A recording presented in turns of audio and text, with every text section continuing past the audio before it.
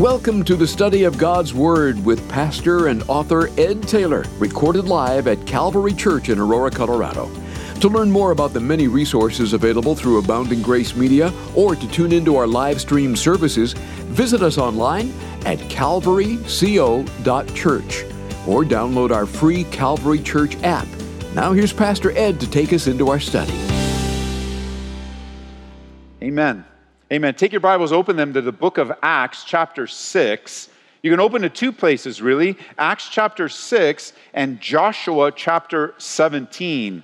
Acts chapter 6, Joshua chapter 17. And I've entitled our Bible study today, Faithfulness Leads to Open Doors. Faithfulness leads to open doors. You know, we were looking at the qualities of the person that God uses. We were studying in our mini-series the 7 primary spiritual gifts that God has given to His church. And it gets us excited to think about how God would want to use us, how God will use us, that our lives matter to God, that He wants to expand His kingdom. He wants to see people get saved, and He chooses to use us to be a part of the process.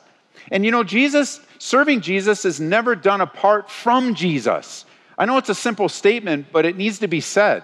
Serving Him can never really be done apart from Him, apart from an abiding relationship with Him, apart from what we would call fellowship, koinonia, oneness. It's not by our might, and it's not by our power or our smarts or our wisdom or some book that we read.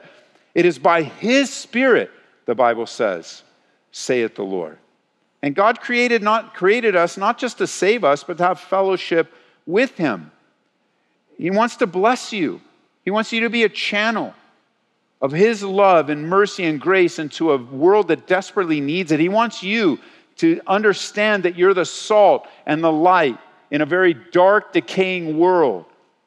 Anything less than that is a lower state of living. You're not living at the level that God has for you and not growing from grace to grace, going from glory to glory. And our weakness is always seen, our daily weakness, our weekly, our monthly weakness, the weakness you're experiencing right now, the lack of intimacy with the Lord, the lack of abiding, it always comes from daily fellowship. It's a lack of a daily fellowship with Him. It's a lack of pressing into the things of God. And I love this section of the book of Acts. It's such a dynamic time in the early church. And they're at a state where they're in fellowship with the Lord. They're in fellowship with all that He wants to do, and they're under attack. I love now verse 7 of Acts chapter 6. It says, "The word of God spread, and the number of the disciples multiplied greatly in Jerusalem, and a great many of the priests were obedient to the faith." Now, to say that God was moving mightily in the early church would be a major understatement. I mean, God is moving in an amazing way here in the first few weeks and months of the early church. And as we're studying through the book of Acts, God is on the move throughout but these fundamental early stages are amazingly dynamic. And there's great attack. It says here that the word of God spread, and the number of disciples multiplied greatly. Why? Well, the reason why is that God used the leaders of the church to address a significant problem. Now, there were a couple problems in the beginning. The first one really arose with Ananias and Sapphira as they came to the apostles giving of their offerings. Really, let's go back to what's really happening. The Holy Spirit is moving in such a powerful way that the early church is thinking, what can I give? What can I give? What can I give? And they're selling everything that they have, and they're bringing it to the early fledgling church and saying, here, we want to help the poor. We want to help the hurting. We want to help. And then one of the men were highlighted, Barnabas. He sells his property and he brings it to the apostles. Nobody told them to do it. It wasn't asked. It was just the movement and the prompting of the Holy Spirit. And he gives everything to the early church. Well, this inspired a couple, Ananias and Sapphira. The Bible says that they too sold a piece of property and they brought the proceeds to the church. Now, if they didn't tell anybody, everybody would think it would be just like Barnabas. But you'll remember when we study it, they didn't bring all the proceeds to the church. They only brought half. They brought half and said that they brought it all. But the Holy Spirit would have none of that. The Holy Spirit revealed it. Peter spoke to them, exhorted them. They experienced judgment, unfortunately. So here in the early church, there's giving, giving, giving. And then by the time you get to the widows, things changed. And a couple of commentators I was reading kind of highlight this. What was the bigger problem in this early stage of the church? Was it Ananias and Sapphira and the hypocrisy? Or was it this issue with the widows? Now, on a quick survey, you may say, well, the hypocrisy, look how God judged it. But I would suggest to you that the bigger problem in the early church was this issue with the widows. It had the potential of destroying the church because something fundamentally changed. They went from, the widows, there was a concern. There was a distribution of the resources. There was a helping of widows, just like the Bible says. And so the Hellenistic widows, those that were speaking Greek, they received resources. And the Hebrew widows, those that spoke Hebrew, they received help. But the problem is when they compared themselves. When they compared themselves, they felt like they were being neglected. And perhaps to some degree there was some neglect. But the issue is they got upset. They started to murmur and complain. And this brought great potential and temptation for the whole church to get caught up in it. And what changed fundamentally? I don't want you to forget this. They went from a season of, what can I give? What can I give? What can I give? To now being in a season, I haven't gotten enough. And that's a big change. Where you start out saying, I'm going to serve, I'm going to give everything that I have, I'm going to give myself to the Lord, and then something changes. You're like, you know what, I don't have enough. Why do you have more than me? Why isn't this, or like, again, back to the topic when I was mentioning earlier, maybe you're here looking for a church and you're trying to find a place spiritually where you can raise your family and grow and be discipled. So you walk in the doors and your mindset, whether you say it or not, is, what does this church have for me? And I apologize for changing my voice. You may not say it like that, but that's hey, what do you have for me? What are you going to do for me, Ed? What's this church going to do for me? What do you have for my family? Let me just answer the question in case if we didn't answer in all the literature we give. We have nothing for your family. Nothing. I mean, we're a very simple church. We teach the Bible, we sing together, we hope the Holy Spirit, and we want the Holy Spirit to work in our lives, but we don't think that way here. We're not sitting around going, what can we get with this family? And what can we do for them? And how can we? That's not our approach to ministry. So when we have things here, things for singles, things for men, things for women, it's in a response to the need to disciple you. But let's say, well, Ed, I'm going to come here because you have a men's ministry. Well, I don't know if it's going to be here next week or in 2 weeks from now. We don't know what the Lord's going to do. And so when you come into a fellowship thinking, what do you have for me? You're just setting yourself up for disappointment. You're setting yourself up for great difficulties because there is no perfect church except this one. There's no perfect, no, not even this one. Seriously, the moment I showed up, imperfection. There is no perfect church. There's no church that's going to meet all your needs. And I'll tell you why. Jesus Christ solely can meet all the needs in your life. Not a pastor, not a church, not a movement, not a community. And that's where the early church is here. They're still in such an infancy, but the enemy of the souls. We have a threefold enemy. The world system, our flesh, our old sinful habits, and the devil himself. And they're just constantly pounding, constantly, never ending in your life. And if the enemy of our souls can't destroy you, he'll distract you. And you'll just be distracted your whole life, never really doing anything for the Lord. And he does it like this. The situation of caring for the widows was an important one, but it had potential and it revealed hearts. It's like, what do you mean you didn't get enough? There they are with something in their hands that was given to them from the church, and they look at it and say, it's not enough. And that's just a prevailing thought in this consumer-driven culture that we've been raised in. I mean, this is the water we swim in. I mean, you may be so used to that consumer driven thought of creating a need, and now, you don't even need it, but they create the want, and it's like you're just so going from thing to thing, and nothing satisfies you because nothing can satisfy you or me. And I love this with the early church. Why is the word of God spreading? And why is the number of disciples multiplied greatly? Because the apostles solved the problem in the Spirit. They didn't leave the word of God. They didn't leave their role, but they raised up these men to take care of this practical need. I also want you to see verse 7. This isn't like a church growth verse. And I realize I may be only speaking to pastors and leaders and elders today, but like church growth doesn't come because you go to a seminar. And church growth doesn't come because you read a book somewhere and they said, hey, do this and all people will show up. No, now let me just say, there are methodologies and there are ways of doing things where you could fill seats in a room, no doubt. We could fill seats in this room and add services in just a month. No problem. You know how we would do it? One of the ways we would do it is we'd buy a BMW and we would put advertisements on television and on the radio and say, come on this day to this address and we have free raffle tickets and you can win a BMW. The place will be packed. What's my number? What's my number? What's my number?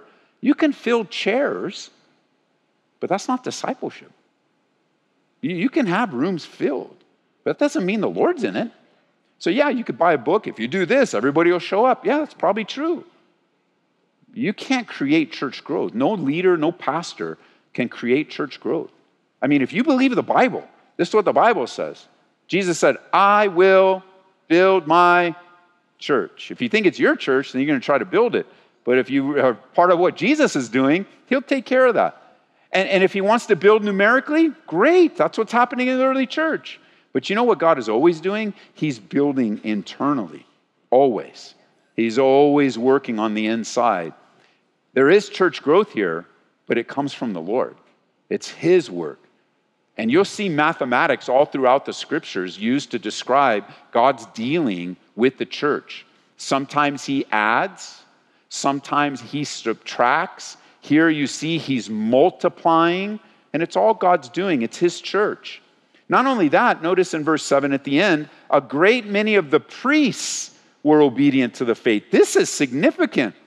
This is significant because these are the hard-hearted religious people. It could very well be men that cried out for the crucifixion of Jesus that are getting saved right now. These could be, although they started out genuine, they lived for 3 years knowing about Jesus, hearing his teachings, listening to the stories, the true stories of his healings and resistance. He's not the Messiah. He's not the Messiah. Hard-hearted, bam, just at the time that the Lord wants to work, priests are getting saved. I mean, this is amazing what God's doing, just in one verse that could have been undone by a little bit of selfishness, a little bit of covetousness, murmuring and complaining. I mean, division destroys all the time. Now, with the mathematics, addition, subtraction, multiplication, I'm sure you've heard pastors before talk about blessed subtraction. And almost always they talk about difficult people leaving and it's blessed subtraction. And I want to give you a different angle on that phrase. Let me just say, if you're a difficult person today, if you're a difficult person in the church, if you're a difficult person in this church, it is not God's desire, nor ours, for you to be subtracted. That's not our desire. Let me tell you what God's desire is. It's not that you be a blessed subtraction, but that you repent and change. That's God's heart for you. We don't want to just see you walk out and be a trouble to someone else. That's not a blessed subtraction. What a blessed subtraction would be is that you change and you are a different man and a different woman fully committed to following Jesus Christ in the life of this church. That's God's will for you. Hey, it doesn't always happen. People do leave. There are people that are, I think it was Pastor Greg Laurie that said, there are people that are a blessing when they come and they show up, and there are others that are a blessing when they go, and that happens. But God's desire for you is not for you to be so hard-hearted and resistant. And neither for me as a pastor. We want to see you changed. We want to see your life changed. We want to see your marriage restored. We want to see your prodigals come home. We want to see your attitude about, complaining and murmuring, just stop and start building the kingdom instead of tearing one another down. But here's the other angle I want to give you. There is a blessed subtraction that you and I should embrace, but it's personal. It's the subtraction of our attitudes and our change. Like God wants to do a work on the inside. Things need to go. Things need to go. That's an important for you to consider today. God wants to do the same thing that he's doing in the early church in your life right now. He wants you to grow, and it can happen fast, and it can happen powerfully. He wants to add to your spiritual growth. He wants to multiply your spiritual growth, but he also wants to clear things out.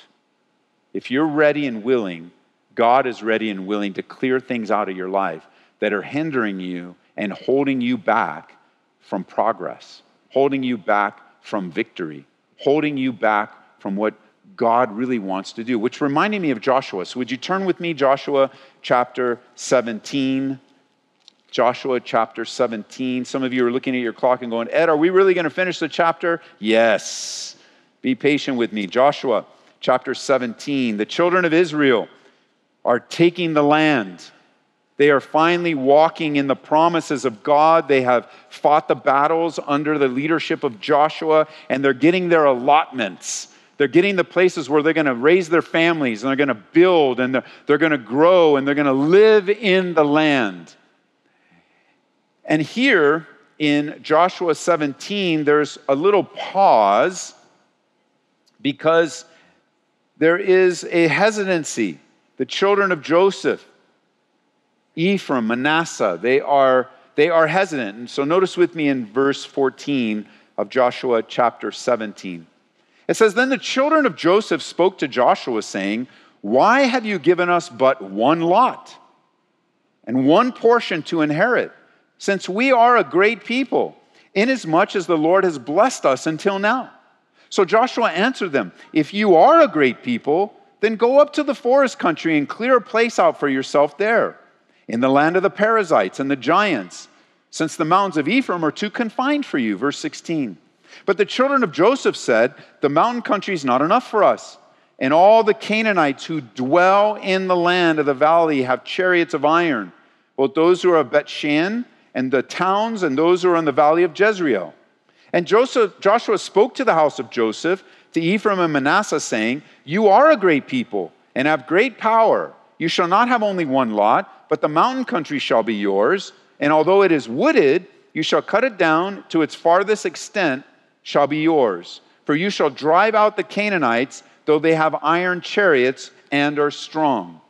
Now, I want you to tie this together with the widows for a moment in the early church, because here they are standing on the promises of God. They've just come through all the warfare, all the victories. They're starting to get the land. They're hearing all the promises that they heard from their fathers and their grandfathers. This is it. And their response? Not enough. This isn't enough. Or you could even say, not good enough, not big enough, not the best location. And it has great potential to do big damage to the nation of Israel, let alone damage to their own hearts. And I'm not going to develop this in depth. I've already done it in another Bible study, but I want to consider a few things just by way of reminder, because God wants to clear some things out in your life. He wants to change your heart and your attitude, the way you view things. First of all, if you're there today, then this is what God is saying to you. Number one, Joshua tells them, develop what you have. Be happy with what you have today. Develop it. That's what Joshua says. Just go up and take the land. Take it, it's yours. If you are a great people, then don't ask for more. But take care of, be faithful. That's the New Testament principle. Be faithful. Be faithful with what you have. That's important. That's what God has for you. There's a popular phrase today, you may have heard it. It really encompasses this principle. And if you've heard it, finish it with me. Bloom where you're planted. So if you never heard that before, now you know. Wherever you're planted, like the psalm today, man, bear fruit there. Be faithful where you are. Don't live your whole life wondering what's up ahead. Why does she, why does he? No, be faithful. God rewards faithfulness. Secondly, he tells them in verse 18, he says, you know what? I will give you a little bit extra, but you're going to have to go up and clear out the wooded areas. You see that? The mountain country shall be yours, and it's wooded. You shall cut it down.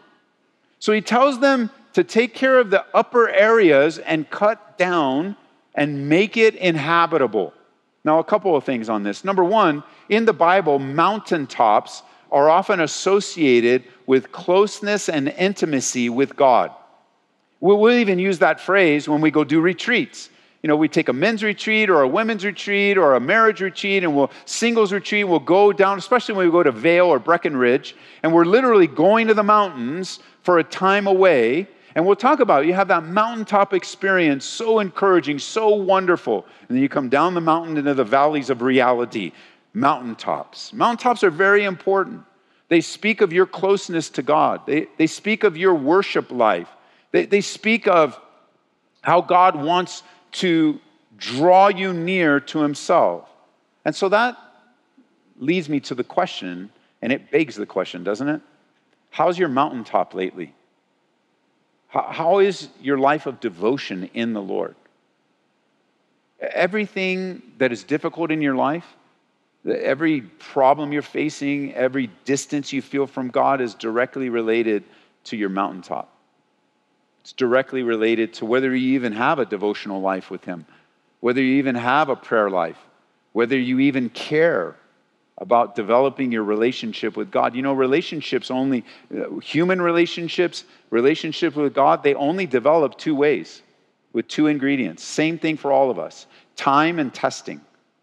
Time and testing. The more time we spend together, the more things we go through together and work out together, the stronger our relationship goes. And it's the same with God. The more time you spend with him, the more issues you work out together with him, the more intimate you become as a follower of Christ, as a son or a daughter of the King. I mean, think about the things that happen in the Bible. I mean, if you're not taking time to read your word every day, you're not taking time to pray on a regular basis, just a life of prayer, a life in the word, you're missing out on a lot of things that happen at the mountaintop. I mean, I think of Moses. He received the law on the mountaintop. I mean, that is the primary way where God gave his direction. And you're missing out hearing God's word if you're not meeting him there in the word. I think of Elijah. Elijah battled on the mountaintop. And there are just some battles that need to be fought between you and the Lord. Like with you and the Lord, you got to fight those battles together. And you need to do that in your mountaintop, in your personal relationship with him. It was there that Jesus appeared on the mountaintop. Remember when the Bible says that he transfigured and he became as white as snow, where Peter, James, and John saw his glory? Some of you need a fresh look of the glory of God. And it can't happen if all the difficulties at work and the issues on I-25 and all the things that are happening in this world. It's just not going to happen. It's just not going to happen. You need to get alone with the Lord regularly. Not compulsively, like, well, I have to do this because now I'm a Christian. That's not relationship. Relationship is, what do you have for me today, Lord? I don't even know what today's going to bring, but I know I can't face anything without hearing from you, without meeting with you. I think of the disciples. They drew near to God. They drew near up on a mountaintop in prayer. It was a powerful time. Listen, you are bombarded.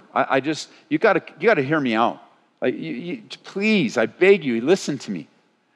You are not going to get a developed walk with Jesus on your phone all day scrolling through other people's lives. It's not going to happen. Scroll. I mean, hours and hours and hours of all, whether it's politics, whether it's other people's lives, whether it's like whatever it is that's socially engineering our minds, not going to get you the intimacy that you need with Christ.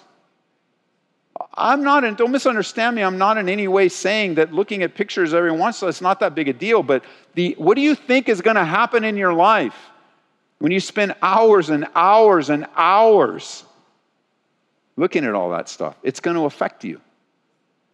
Do we really believe that we're the exception to the biblical truth that what you sow is what you reap? Oh, that's for everyone else, not for me. And it is affecting the church. Do you really think when you're dabbling in pornography, that's not going to jack your head up? Do you really believe that? Can you take pornography to your mountaintop and say, oh, wait a minute, Lord, I'm going to have my Bible open here and my phone open to this junk over here? It doesn't make sense. You want to stay away from sin? Draw near to God. You can't take sin with you. You can't. It's just like, well, I'm going to go to devotions and sin. Nobody says that.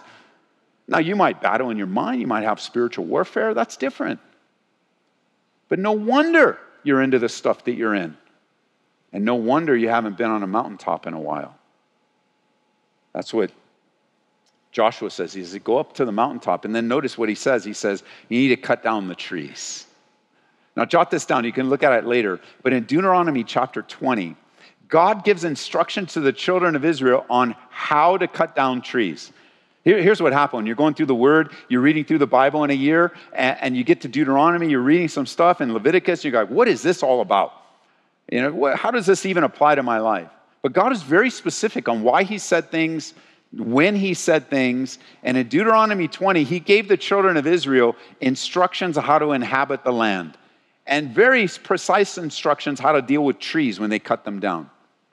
He says this, he says in general, he says, if the trees bear fruit, don't cut them down. But the dead ones, the ones that have no fruit, cut them down, use them however you want. And that's a very important application for our lives. Because when you receive a strong word like this or exhortation, you can just kind of look back and see all bad, all bad, all bad.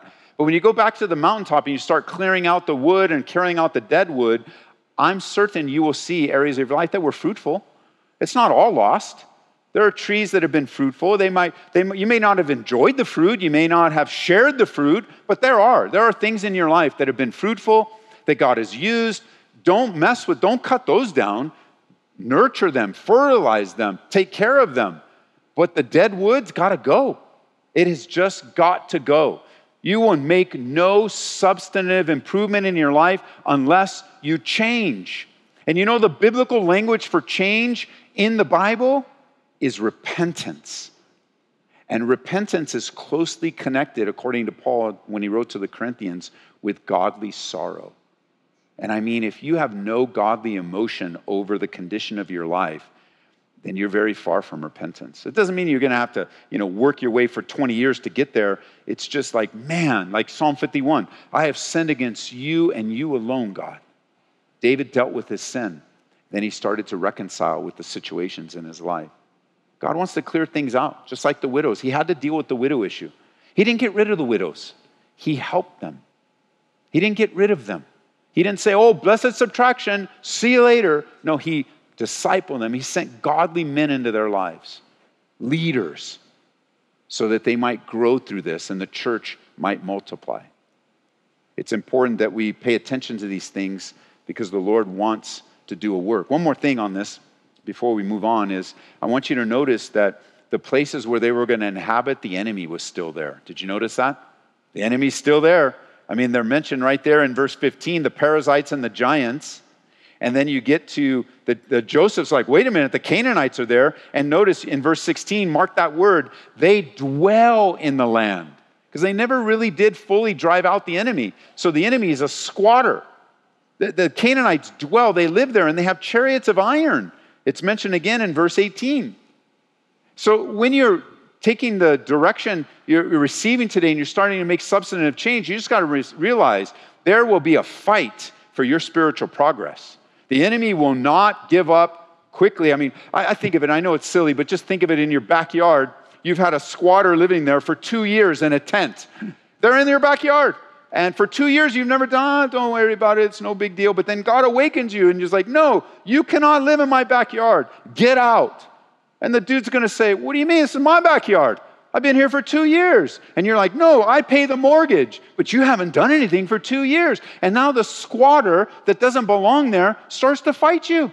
It's like, this is my house. It's my house. It's my house. And you're like, no, get out. And you got to get that tent, throw it out of there. You might want to help them with a few dollars to find a place to live. That's fine. You want to be a nice Christian about it. But hey, when you're dealing with the enemy, you deal with the enemy. Get him out of your backyard. I don't care if he dwells there. You go take care of him. You drive him out. is what it says in verse 18. You can't live in a place of compromise. And he's fortified. If you've given the enemy room in your life for any amount of time, I want you to understand, he still has chariots. And he still has the armaments that are much greater than what you have. The human resources you have will never match the enemy. But you know the victory is yours in Christ. You don't need to take on the enemy hand-to-hand combat. You need to abide in Christ and he'll take care of your enemies. But you won't abide in Christ. You see how it all ties together unless you're at the mountaintop. Matter of fact, what's instructed here for this family is you need to live on the mountaintop. It can't be just an event where you need to clear out everything so you can live up there. And I see what a beautiful picture for us. Church, we need to live on the mountaintop. There's going to be battles in the mountaintops. There are going to be battles in the valleys. But our lives must be consumed with the Lord. Okay, with all that in mind, come back to Acts chapter 6. Notice the very next verse. In verse 8, it says, and Stephen. Let's pause there for a second. Who is Stephen? Well, you know who Stephen is. Stephen was one of the table waiters. He was the guy we learn in verse 3 who had a good reputation. He's full of the Holy Spirit and wisdom. Now we learn he's full of faith and power. He did great wonders and signs among the people. Stephen. This is that Stephen. The man that just said, here I am, use me. Here I am, I want to serve you wherever you want. Tell me what to do. I'm ready to do it. And he was assigned to take care of the problem with the widows. You could say he was assigned to wait the tables and serve them, make sure they had everything that they needed. Whatever he was asked, he did it. And his faithfulness in ministry, we will learn, opened a tremendous door for him.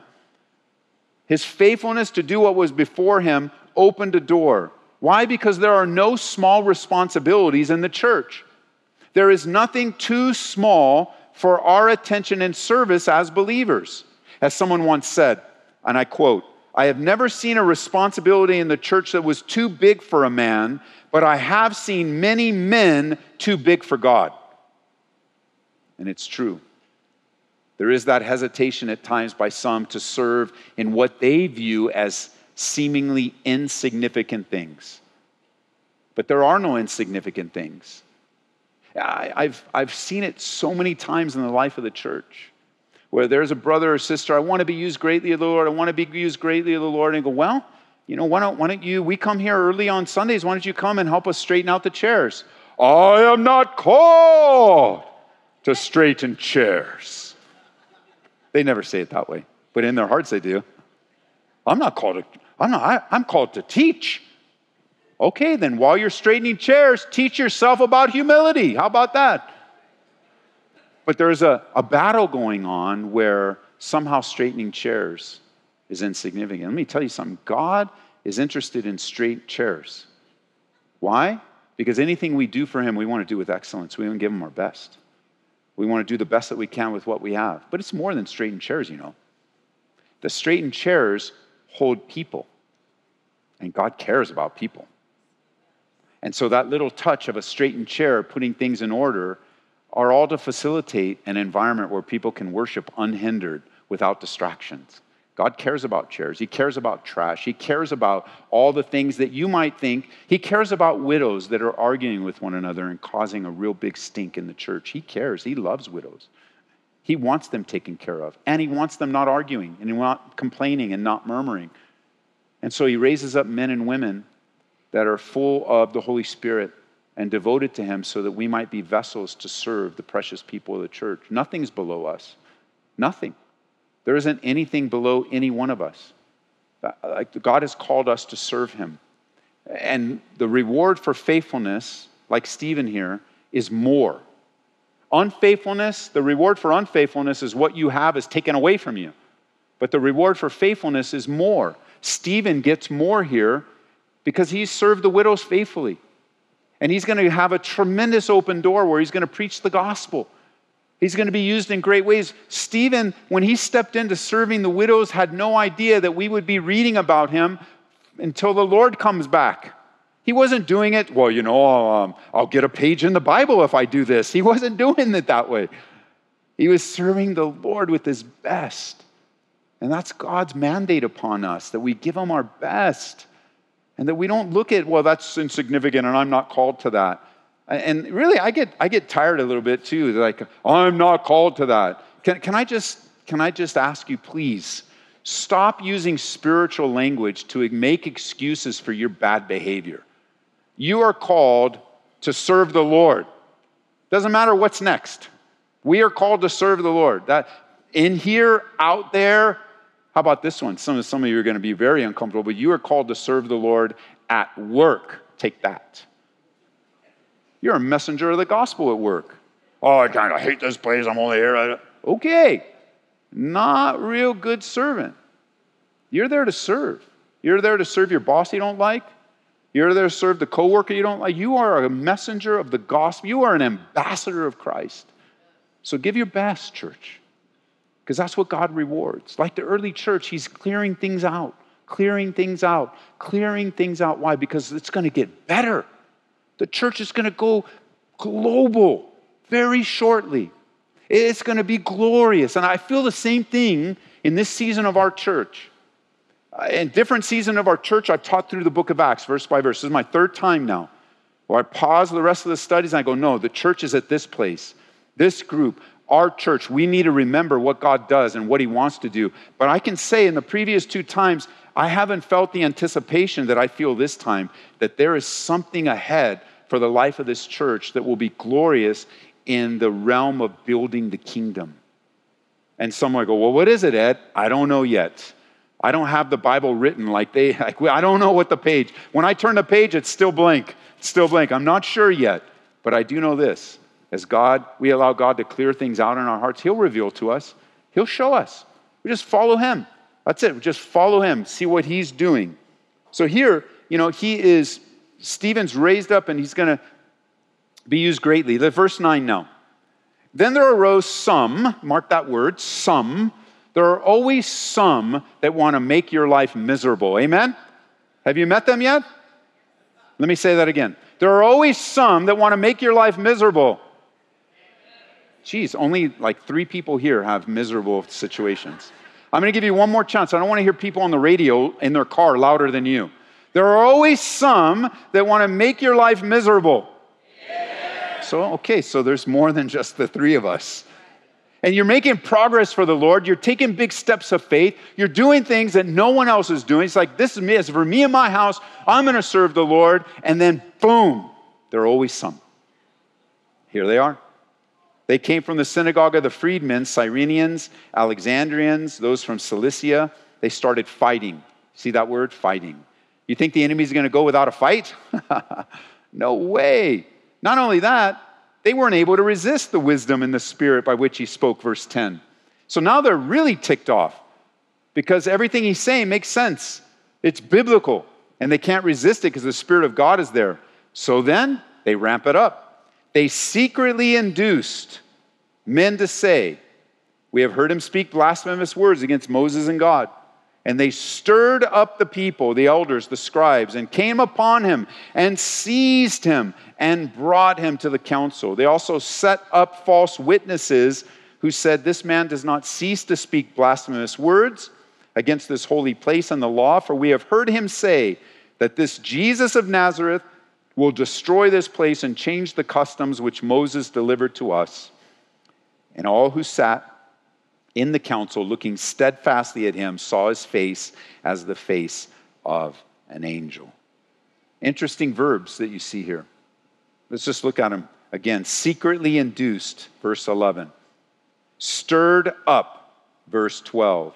Came upon, seized, brought him, verse 13. Set up false witnesses. And what's the end result? As they're looking at him, he's got this glory on his face like an angel. You can be sure that there are always some that want to disrupt the work of God in your life. There will always be some. And a lot of their tactics are found right here. Lies, deceit, getting people stirred up. You know, if I was teaching this to the kiddos in Sunday school, or I'm teaching it to the junior high or high schoolers, I would paraphrase it a different way.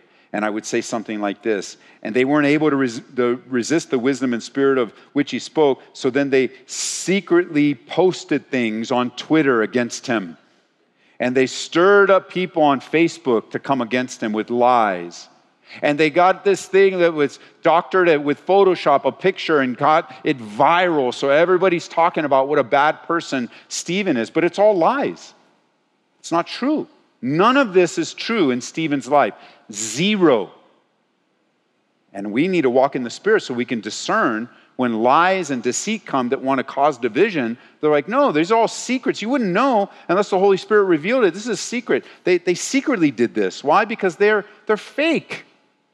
They want to present themselves as something. They're interested in look at me and what I look like, but inside there, Jesus said they're dead men's bones. They look good on the outside, but they're filled with dead men's bones. So they talk about him behind his back, and they're hiring these guys so they could be liars and setting it all up so the case goes against Stephen. But even so, God affirms Stephen and says, no, this guy is filled with my Spirit. He's full of my glory. Look at him. Look at him. Watch him. You'll see it's not true. With every great progress, there's always going to be resistance. And sometimes there's going to be lies, and sometimes it's going to be weird stuff. I mean, I have found over the years that the enemy really, really, really likes to attack things in your life that you value. You know, if you today would say, you know, I'm a very honest person. The enemy will send things that people will accuse you of being dishonest. And you know what it does? It gets you off your game. It's like now you're going to try to prove to everybody that you're honest. You already know you're honest. But it makes you uncomfortable, and I'm going to fight for it. And then it doesn't matter. You're stuck because no matter what you say, one, you're trying to affirm the truth. They already think you're a liar. The other one is you're defending yourself. So if you were really true, then you wouldn't defend yourself. It's no win. It's a no-win situation. That's how the enemy works. He puts you into a corner, and there's no way out. And when you try to fight your way out, it just makes things look worse. And as our pastor taught us so many years, Pastor Chuck, he would tell us, hey, just let the Lord be your defender. You just stand there and do what God's called you to do. You just go forward. Let the Lord be your defender. Maybe the truth will come out in this lifetime, but I promise you, 100%, take it from me on the authority of God's word. At the bema seat and the judgment seat of Christ, the truth will come out. Because truth is truth, no matter what people say about it. You can't change the truth. You can't alter the truth. But everybody can have an opinion about the truth, but people's opinions about the truth are not the truth. Amen? So Stephen, faithful man filled with the Holy Spirit, good reputation, he's going to be used in an amazing way. So much so that we're reading about him 2,000 years later. Why? Because he was faithful. And that's the word of the Lord to you. Let him clear some things out. Offer them to him. Get back to your mountaintop. It's not a have to, like, okay, I have to do no, it's a get to. And I mean, if your devotional life is stalled, I don't read the Bible, I don't like praying, get a new version. Read it in a different version. Read it in a different way. Approach it in a different way. If it's not working for you in the mornings, then start something at night. And if you're trying to pray at night and falling asleep, try it in the morning. If it's something where your lunchtime, you got an hour, go out to your car, turn it on, the air conditioning, or if it's snowing, the heat, and just seek the Lord in your car. Like, switch it up. Get rid of the excuses. Once God flips that switch in your life, once you just find the value and the joy of God speaking to you, you will never go back. God is going to speak. He has a word for you. He has an encouragement for you. He has so much available to you in this relationship. Go after it, church. Deal with it. Get the enemy out of your backyard. Get the enemy out of your front room. Get the enemy out of just declare it as unto the Lord. Enemy, devil, you have no place in this house. You have no place in this marriage. You have no place with my kids. You have no place in my mind. You have no place. Do it as unto the Lord. And watch God affirm it in your life. Because time is short and the coming of the Lord is at hand. And the souls of men and women are at stake, church. And to me, I'm just so encouraged. Because Stephen, he's just like us.